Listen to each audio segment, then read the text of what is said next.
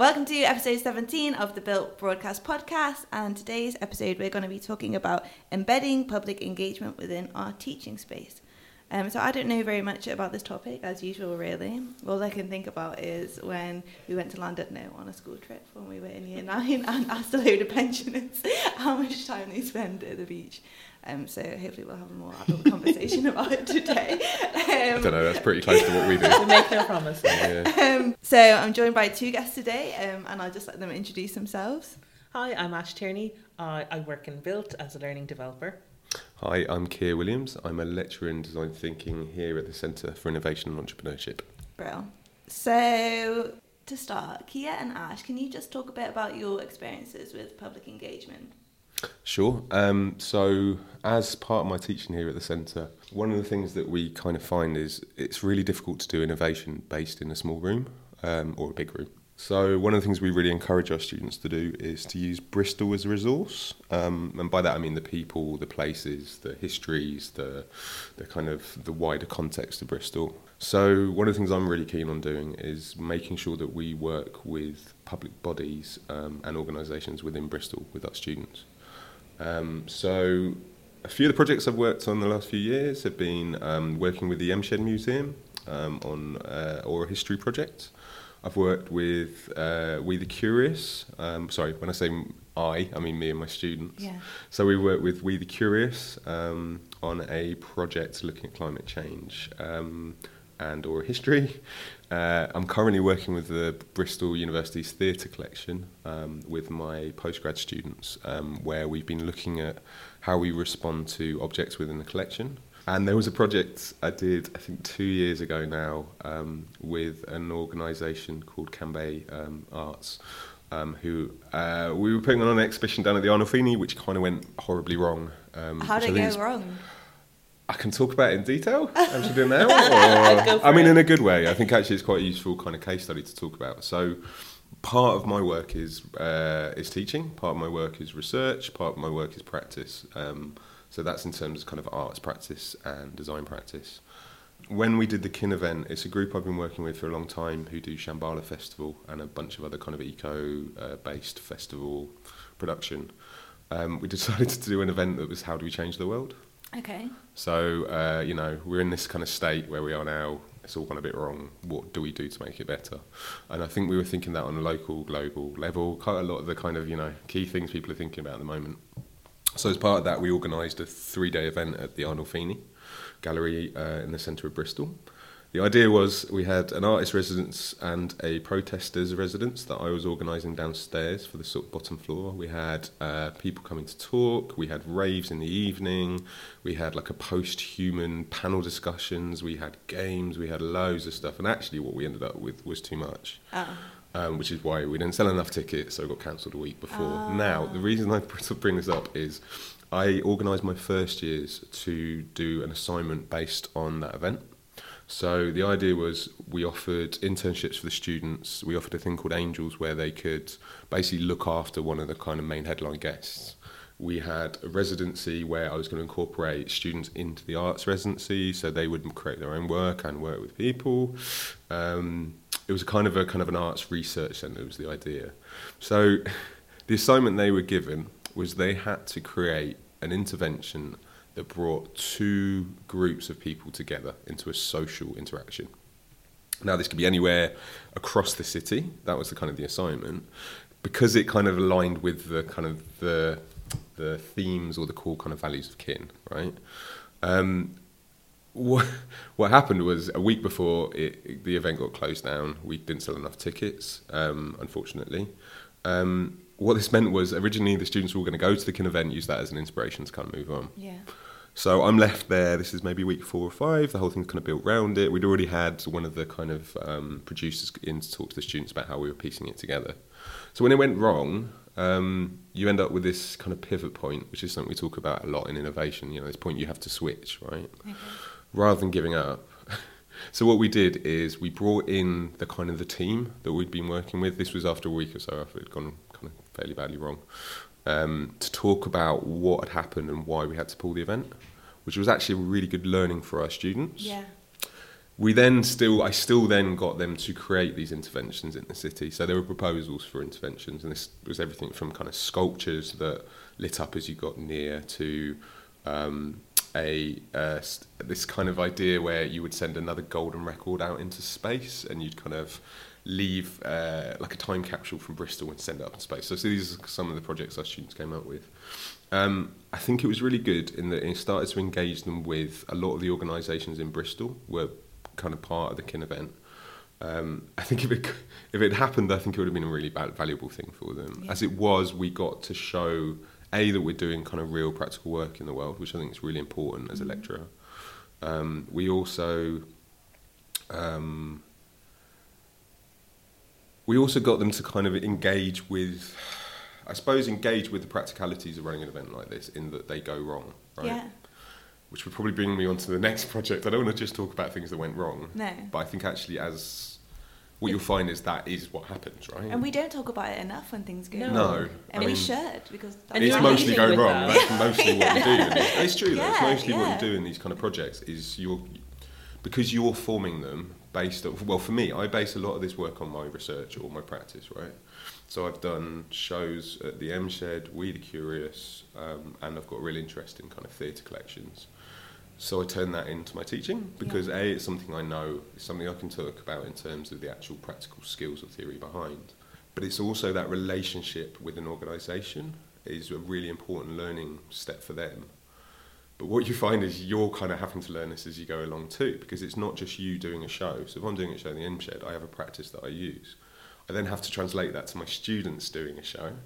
You also then can't just leave them to do everything because they're not a professional, whatever artist, designer, curator. You then have to find the areas that you can cover and that they can do. So you kind of create a framework, which is something that kind of seems to come up a lot in my work, is this idea of creating a framework for people to be able to achieve something within, whether it's creativity, play, fun, discussion, wherever that happens to be, or research. Yeah, and I think kind of linking into what you were saying is giving students the opportunity to see that failure is okay and it's surmountable and you can learn from that experience. So just to give you a bit of context on the work I've done in fieldwork within archaeology, I did a lot of projects, did some stuff over in Dig Hatteras in North Carolina for about 3 years, working with schools, working with community there, getting the students to lead on that public engagement within that really supported framework. I did the same thing in the Berkeley Castle project for about 5 years, back when I was doing my PhD. And I tried to embed some of the teaching, some of those frameworks and those skills and competencies into classroom activities within second year and third years. And they would do that before they go out in fieldwork. So those students who did those sessions were a bit more prepared, but we also offered in the field training. And what we said to students is, here's the spectrum of things that you can do. It could be filmmaking, could be photography, it could be leading tours, it could be designing exhibitions. There's a whole suite of things. And what I did was I let them pick which ones they wanted to try. And I always said to the students, if you go and do the things that you already know, what are you going to learn from it? Probably not that much. So I'd always kind of try and encourage them to do things that they weren't familiar with and that they had a bit more uncertainty about. And I said, this is the time to do it. This is the time to test it. Here's all the training that we can do. Some of the students, so we might get some of the postgrad students who might have a particular skill in some big technology, and they would teach a first year student that, and there'd be cross-year learning from each other. And we partner each other up. So sometimes I do the training, or sometimes other students would do it who'd been on the project for years in advance. And they just kind of share this knowledge, and they'd start really trusting each other, and they'd build these relationships, these friendships, in a very kind of work-focused, but really happy environment. And I said to them, if you go off and spend the whole day doing, I don't know, this film, and it turns out it's an absolute disaster, and everything's wrong, and the sound was wrong, and you've forgotten, like, you were using your phone, and you just kept it vertical instead of putting it horizontal, and you don't really want to use it, that's okay. Because there's something from this that we can learn, and you can try again tomorrow, and it's okay if everything goes wrong. And in all the years we did Berkeley, and with the students leading on a lot of this public engagement, nothing went wrong. The university wasn't brought into disrepute. The project wasn't. We were working really well with Berkeley Castle family and staff, who were really gracious with letting us have access, use their Wi-Fi and their shed for our public engagement team briefs. But they got to work with the members of staff. They got to work with the local community. They got to work with the local schools. And then afterwards, I'm just getting all these calls and emails all the time asking for references from them, because they're putting down their CVs and they're going, this is a brilliant opportunity. And they could talk about confidently in an interview things like, when have you failed and how did you overcome it? And they were like, oh, that's not a scary question anymore. I can really easily talk about it. And so facing these realities of the world around you, I think, is so important in what Keir is doing, and really showing those students and putting students front and foremost in how we're taking our subject and our enthusiasm for our subject into the world, and teaching them to be confident with that. So, interestingly, I think this kind of relates back to some of my research I did for my PhD. So I work with kids with special needs, looking at how you use media in the classroom to tell their stories. I'll get there, don't worry, this does link. I was just showing off. So the thing that got me, one of the things that I found in that research was that there's an element of kind of risk and reward that you have to consider when you're doing this kind of work for groups of people. So if you're creating a framework or a platform for them to be able to express their ideas or do research or whatever, you have to make sure that you're providing a risky situation to a point. And by risky, that might just be talking in front of 3 people. That might be putting yourself up and presenting, your research in a really kind of vulnerable way. But that has to be, you have to kind of keep that within, you don't want that risk to be so big that it hurts the self-confidence, right? So if it goes wrong, they're never going to do this again, it's awful, right? But you have to get that line right where you're not just putting them in a comfortable space. So the project I'm working on with the PGTs with the theatre collection at the moment, so our masters, we have students from all over the world, literally, I think most continents, bar Antarctica. We have backgrounds as diverse as sort of lawyers, political science, marketing, interior landscaping. What was interesting with this project is not a single one of our students has any experience in exhibitions, theatres or collections. And I did that as a really deliberate thing, because I think there's something really interesting in non-experts working with contexts they're not necessarily familiar with. Sorry, this sounds terrible, but there's something in providing that space to go, okay, right, you've never done curation, you've never thought about these objects, you've never thought about live art. And actually what was really exciting, so the theatre collection project, I'll just go through that really quickly, sorry, I'm talking about this like everyone knows. My students, basically I worked with the collection for a while over the summer to look at how we could use objects to kind of inspire or as starting points for projects for our students. So one of the things I think we do here quite well is that we engage with people as a primary source, and here I'm in the Centre for Innovation. So we deal with people, their needs, we talk to them, we have a lot of kind of methodology for that. I think one of the things that we're maybe lacking on was objects, using objects as sources. I think objects as a primary source is can be an incredibly inspiring thing for people, right? So what I've noticed before when I've done projects at the M Shed, they have this thing called the L Shed next door, which is the archive of all of the stuff they have. It's insane. The minute you walk in there, people's faces light up. So students light up. They're suddenly really excited. They're suddenly like, oh, what can we do with that? And what's this thing here? And they dig into drawers. I kind of want to replicate that with the theatre collection to a point. So what we found is, the way I set it up was the theatre collection curators chose a series of 10 objects for us from the collections. We then got students to go, and I worked with them on thinking about that curation and what those looked like. We then got students to go. We did about an hour introducing the collection, how it works, how you kind of deal with the catalogue, the kind of stuff they have, where it goes. All, fairly standard stuff. They looked, as engaged as you can be in front of a PowerPoint. We pulled the objects out. Instantly, everyone's faces lit up. Everyone was talking. Everyone was taking notes. Everyone was excited. What sort of objects? So there was really cool. So there was 10 objects. There was. I'm not going to go through all of them, but there was Shakespeare's first edition of the folio. There was leaves from that. Oh, so wow. I mean, that was what blew my mind. Yeah.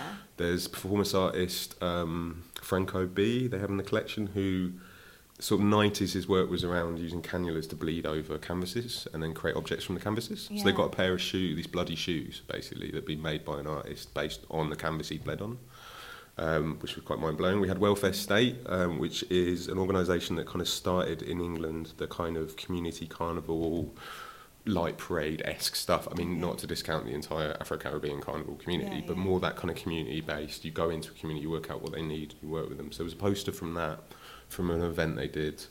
Another one was a star trap from the Old Vic. So a star trap is an object that allows you to kind of jump, basically kind of pop up on stage. So it looks literally like a star. There's these kind of flaps that open. You come through it and you're suddenly just there. It's like an instant, like it's the magical effect from the kind of 1800s. There was others, those ones they chose. So from that, the way we did it, right, was that they had to have an exhibition in the theatre collection. They weren't creating a kind of a historical exhibition, which is what's typically there, right, for art history. Here are the objects, here they relate. What we wanted them to do was, I call it the contextual web that surrounds an object. So that could be the kind of, material cultures of an object. There's different ways of saying it. But essentially, you start with an object. So they started with the Franco B boots, for example. They then had to kind of pull out the kind of various meanings or ideas or avenues that might inspire them. Yeah. So what I wasn't doing was that kind of, we start with a hypothesis in our research, we go and we ask a question. What they were starting with was, here is an object. You have to create an exhibition based on this object that engages audiences that wouldn't typically use the collection, which is pretty much everybody, because it's students and staff otherwise, right? So from that, what really amazed me was, I've got a chemistry student who did chemistry undergraduate here, who at the beginning was like, I was like, why have you chosen Franco P boots? And he said, well, because it blows my mind. I've never seen anything like it. He's just written me their kind of proposal for what the exhibition's going to look like, and it talks about the kind of the liminality of the meaning within the performance. It talks about live art as mark making, all of this stuff that I couldn't necessarily have taught them unless I'd sat down and said, right, we're going to look at performance art as a subject. They taught themselves that, and it really excited me. That's the thing that when I felt it really worked was when each one of our students had talked about the kind of subject matter that I hadn't sort of put their way. They'd just been given a subject, but be in a really sophisticated way. And you hadn't given them any brief as to the direction to go. You just said, here's an object. So here's an object. You have to create an exhibition that engages a new audience. That's the only thing they had, right? But what they did have in terms of resources is the collection itself is incredible. The people there are incredible. Between them, like the reason I brought this up was when you were talking about them building these teams. I think they were pretty confused and slightly scared at the beginning, to be honest, because you're doing a public show in 12 weeks. It's got to be public. It has to be out there. What you found is as each one started to find their own interest or their positions, they started to kind of form into these groups. I think, again, though, what you have to find is as they have no experience in exhibitions, curation, working with catalogues, I'm having to do some of the heavy lifting. Okay. So, for example, when we're talking about curation, what it looks like, the finish on the kind of the way that we mount things, the way that we have information, There's one point I was organising people into, right, you're doing the private view, you're doing the build, you're doing whatever. I went, great. And they said, what's a private view? And I was like, oh, God, you really don't know. Which is great. It does mean a lot of extra work to start with. Yeah. And actually what we found was we've recently got these proposals in. The show's in a week and a half. And, we've been building these. And actually what happened was one of the projects wasn't able to happen because it's an ethical reason, essentially, because Franco B works with the body a lot and he deals with things, quite adult subjects sometimes. The students wanted to create a kind of a young... they wanted to do workshops based on Franco B's work for children. But their idea was to draw out some of the key themes, obviously not actually thinking about the blood, thinking about mark making. Okay. Now, I think ethically it was possible, and actually I've done performance art workshops for kids in a similar vein before. But what was missing was the fact that it has to sit within... It's in a university, so it would have to go through an ethics committee if they want to show the video. They would have to go through stage 2 because there's kids involved. There's kids involved, and there's bodily fluid involved, right, being shown. I mean, not actually performing it, but even just the video of it, so it's access, who's going to be in there. They're also doing a major show of his work within the university soon, so we had to think about that. Okay. You have to think about copywriting. In another case, I ended up having a student contacting an artist who's in his 80s when we'd explicitly said, please do not contact these without coming through us. So I then had to kind of deal with the fallout from that. But all of these things, all of these unintended consequences meant that our students suddenly had to pivot a week before, right? It was actually really good. It was really good for them. And bless them, they were there with, sorry, that's not too patronising, but they were with Julian, who's one of the heads of the collections, and he was, saying, look, it's going to be really problematic to do this. And they had, to be fair, had warning before. But instead of saying, oh God, what are we going to do? It was like, oh, okay, well, we need to pivot and look at another piece in the collection. They went and dug out this other thing that relates, that has similar kind of work, and they're going to kind of change it so it's more appropriate. It was brilliant. I was just like, this is exactly, this literally just happened, and this is what happens in the real world. Yeah. And I'm not going to use that term. I hate that term. But everything... Academics hate that term. I hate that term, because I don't exist, Yeah. But in the kind of the wider world, I suppose, these things happen, right? You're dealing with an exhibition about something, suddenly they're going to just out of the blue say, you can't do that. So what do you do? Yeah. I think their fear was I wouldn't mark all the stuff they'd already done. And I was like, no. It was very clearly, you show me exactly what you've done to that point. Then you had to pivot, and it changes. And we take that into consideration, right? Yeah. That's the point of being who we are, as we can be, in the assessment of that, you can really think about the challenges they had. So in addition to this, they also each write an individual reflection on the group work they've done, which talks about, what was the process, what worked, what didn't work, as well as writing a report that kind of does something similar as a group. I think that's really, really valuable to really kind of iterate, what did you actually learn here? Yeah. Right, maybe you didn't learn everything about performance art, but what you did learn was how to do the research on a subject you don't know, or how to work with that collection.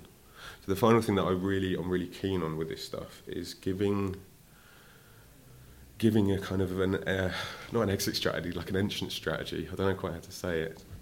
In that, if I was going to go work with collections, most of my students wouldn't just go there and go and work with the theatre collection. Now they would. If there's something that's interesting and they want to go and have a look at, they would just sort of go, I can just walk in and ask for things. It's getting over that initial contact, I think. And that's true for a lot of different contexts, I think. So whether it's contacting a museum or whether it's, going out to a nature reserve to go and do some research, it gives you, right, I've done this once, I can do this again. Yeah, it's that's the confidence to go the confidence to do it, I think. Yeah. And the kind of, what's the validation that you're allowed to? Yeah. And the learning by doing through the whole process as well, because that really reinforces the confidence. You're not just seeing someone else do it, you've done it yourself. But I thought we might finish up by kind of looking at some of the areas that people might get stuck on or might have a little bit of reticence about. Yeah. So some of the practicalities, the logistics and the legal, like you were just talking about there for a minute. So some of the stuff, if you're working with kids, if you're working with schools, you might have to get a DBS check, which is the kind of police check, if you're going into schools. And this can be something that doesn't take that much time, doesn't cost that much money, but it might be something, if you're dealing with schools, you have to take off your list. If you have students that are leading lots of public engagement activities, and it's not just, say, a one-off, but it might be an extended period of time, you might want to think about doing a code of conduct, just so you can really, it can be a 1 page, it could be a 2 page, it can be very short, very light, very easily written, not legalese written, just saying things like, how to be respectful to people and always keeping the reputation of themselves and the other organisation at the forefront of their head, so they're not talking smack or being rude about an organisation. Just a quick thing on that, it's really helpful getting them to contribute to that. So exactly, we do that as a class and co-write that, because then they own it, right? Yeah. So those kind of documents, especially when they're co-written, they have more meaning with the students. So sometimes what I do is I'll say to everyone, okay, how are we going to work together? How should we work together? What are the terms in which we should work together? How are we going to be respectful to each other? So students would say, oh, well, let's all arrive and finish at the same time, for example. Those could be really simple things. But when they say it, it has more meaning than when I say it and tell them to do something. And then there's really basic things like your risk assessments, your health and safety considerations. And the university has officers for risk assessments that will help you, that will talk you through all of these materials. And also, if you're doing lots of things where you're doing photographs and events and filming, there are photographic release forms and film release forms. All of these types of things, we've got a boatload of templates that I can really easily share with anyone who's interested. And I can point you in all the directions for the people inside the institution who you need to check with. And this kind of checklist we've got it, we've got the documents, got the templates, so they don't have to be a problem. And they're really easy to kind of just hop over that little hurdle and move forward with whatever creative endeavour like Keir's doing that you want to get involved with. I'd say one thing as well to think about is if they're your professional contacts, is to think about how you want to manage that process. I mean, this is slightly from experience, but you can, if students contact people in the wrong way, they behave in the wrong way, you don't want to burn your own personal contact sometimes. So I think doing all that, having a code of contact, thinking about the health and safety, but just thinking also, when we went to the theatre collection, there's one of the assistant, archivists, that's the word, they're probably going to be the main point of contact for them, right? They're there every day.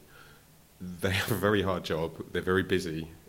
So making your students aware of what they're asking of the people, even if it's their job, being really clear about that. Why are you asking? How are you asking? So sorry, there's two things there. One is being careful with your own professional contacts and how you manage that relationship with them. If you want to expose them, as it were, to your students, great, but just be aware that there are risks with that. The other thing is just that kind of respect thing, I think, which is always really key. And this may seem obvious, but building services people who are going to be, the sort of the actual staff you're going to deal with. Not that you shouldn't be nice and moral with everyone, but actually those are the people that you really need to be very careful to understand what the limitations of their resources are. And what I've found from my experience is the students, obviously, when they've had a few hiccups, it's never intentional. It's just maybe something they hadn't thought about. Yeah. So just having those early conversations and talking through how things are going to work, they can kind of go, oh yeah, that all makes sense, and then they'll just follow what is basically common sense. Yeah. But sometimes it can just be really unthinking, without any kind of. It's just they've not had the experience. That's exactly it. Yeah. And actually, again, when you're dealing with professional context, there's a lot of stuff that's unsaid, which is again why you can't teach it without doing it. Yeah. Because you don't know it's unsaid until someone says it, and then they go, "You're not going to say that." And things take longer than you think they're going to take. Always. There's all that experience that it totally changes how they think about that world. Yes. Yeah.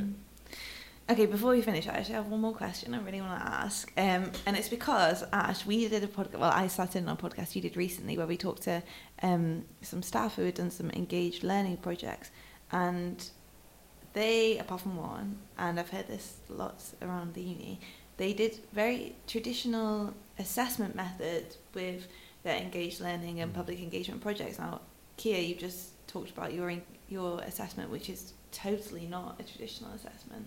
So what would you say to the staff out there that are doing this sort of thing but are still coming back and saying, okay, we'll write up a report on that, or write an essay on that experience? I mean, for me, I'd say think about your own practice, your own research. Is that how you create your work for the dissemination in the world? Okay. I mean, for me, that is a fairly traditional, come from an art school background, that's a fairly traditional way of assessing, is having a gallery exhibition, right? Yeah. And then they write a short reflection on it. Just think about your own practice. If you're a really good example of that, Ash, I think, in terms of the way you work with your archaeology and community practices. That's how you work, so therefore that's how you expect your students to work. So therefore that's how you need to assess them, is on those elements, I suppose. It comes back to as well, we're a research-led organisation, and our research is meant to dictate and kind of steer our teaching. And if our research practice is completely different and detached from what our students experience of the way their subject interacts with the world, there's something that's not connected there. And that is the core of, I think, what Keir and I have a shared interest about, is getting our students to kind of see the world through what's really happening, and not just theoretical. It's underpinned by all the theoretical and content knowledge, but it's really about the experience of doing it and building that confidence. Because I talk to the students, I show them how to do research grants, and I show them what the maybe the Heritage Lottery Fund and the HRC and other groups are looking for, what they demand. We actually critique them sometimes. I have issues sometimes with the way that your dissemination part of your work is invariably completely not or completely underfunded.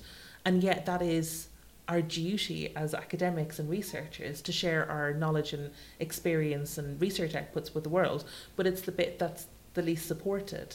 And so the students kind of get to see how these systems work, and they start to critique them, and they go, oh, but what if they weighted things differently? They start to question things, while they're also doing these research activities. Just one last thing, I suppose, it's for me, I always try to expose the assessments to a point and the way I'm teaching. So it's really useful if you're teaching, it's just go, so why am I doing this? Yeah. Why have I taught it like this? Half the time I don't know and they tell me it's great.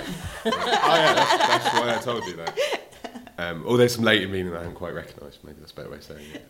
But yeah, that kind of, why do you think we're assessing like this? What is it we're trying to pull out from this? And I think that's a conversation as well. I think there's always a danger that you are like, I know exactly what I am looking for and it will be this. Yeah. We don't always. The whole point is we like to be surprised by our students and engaged and excited. So yeah, I'm going to stop on that point. Yeah, I think that's a good point to stop on. Okay, well, is there any last points that anyone wants to add?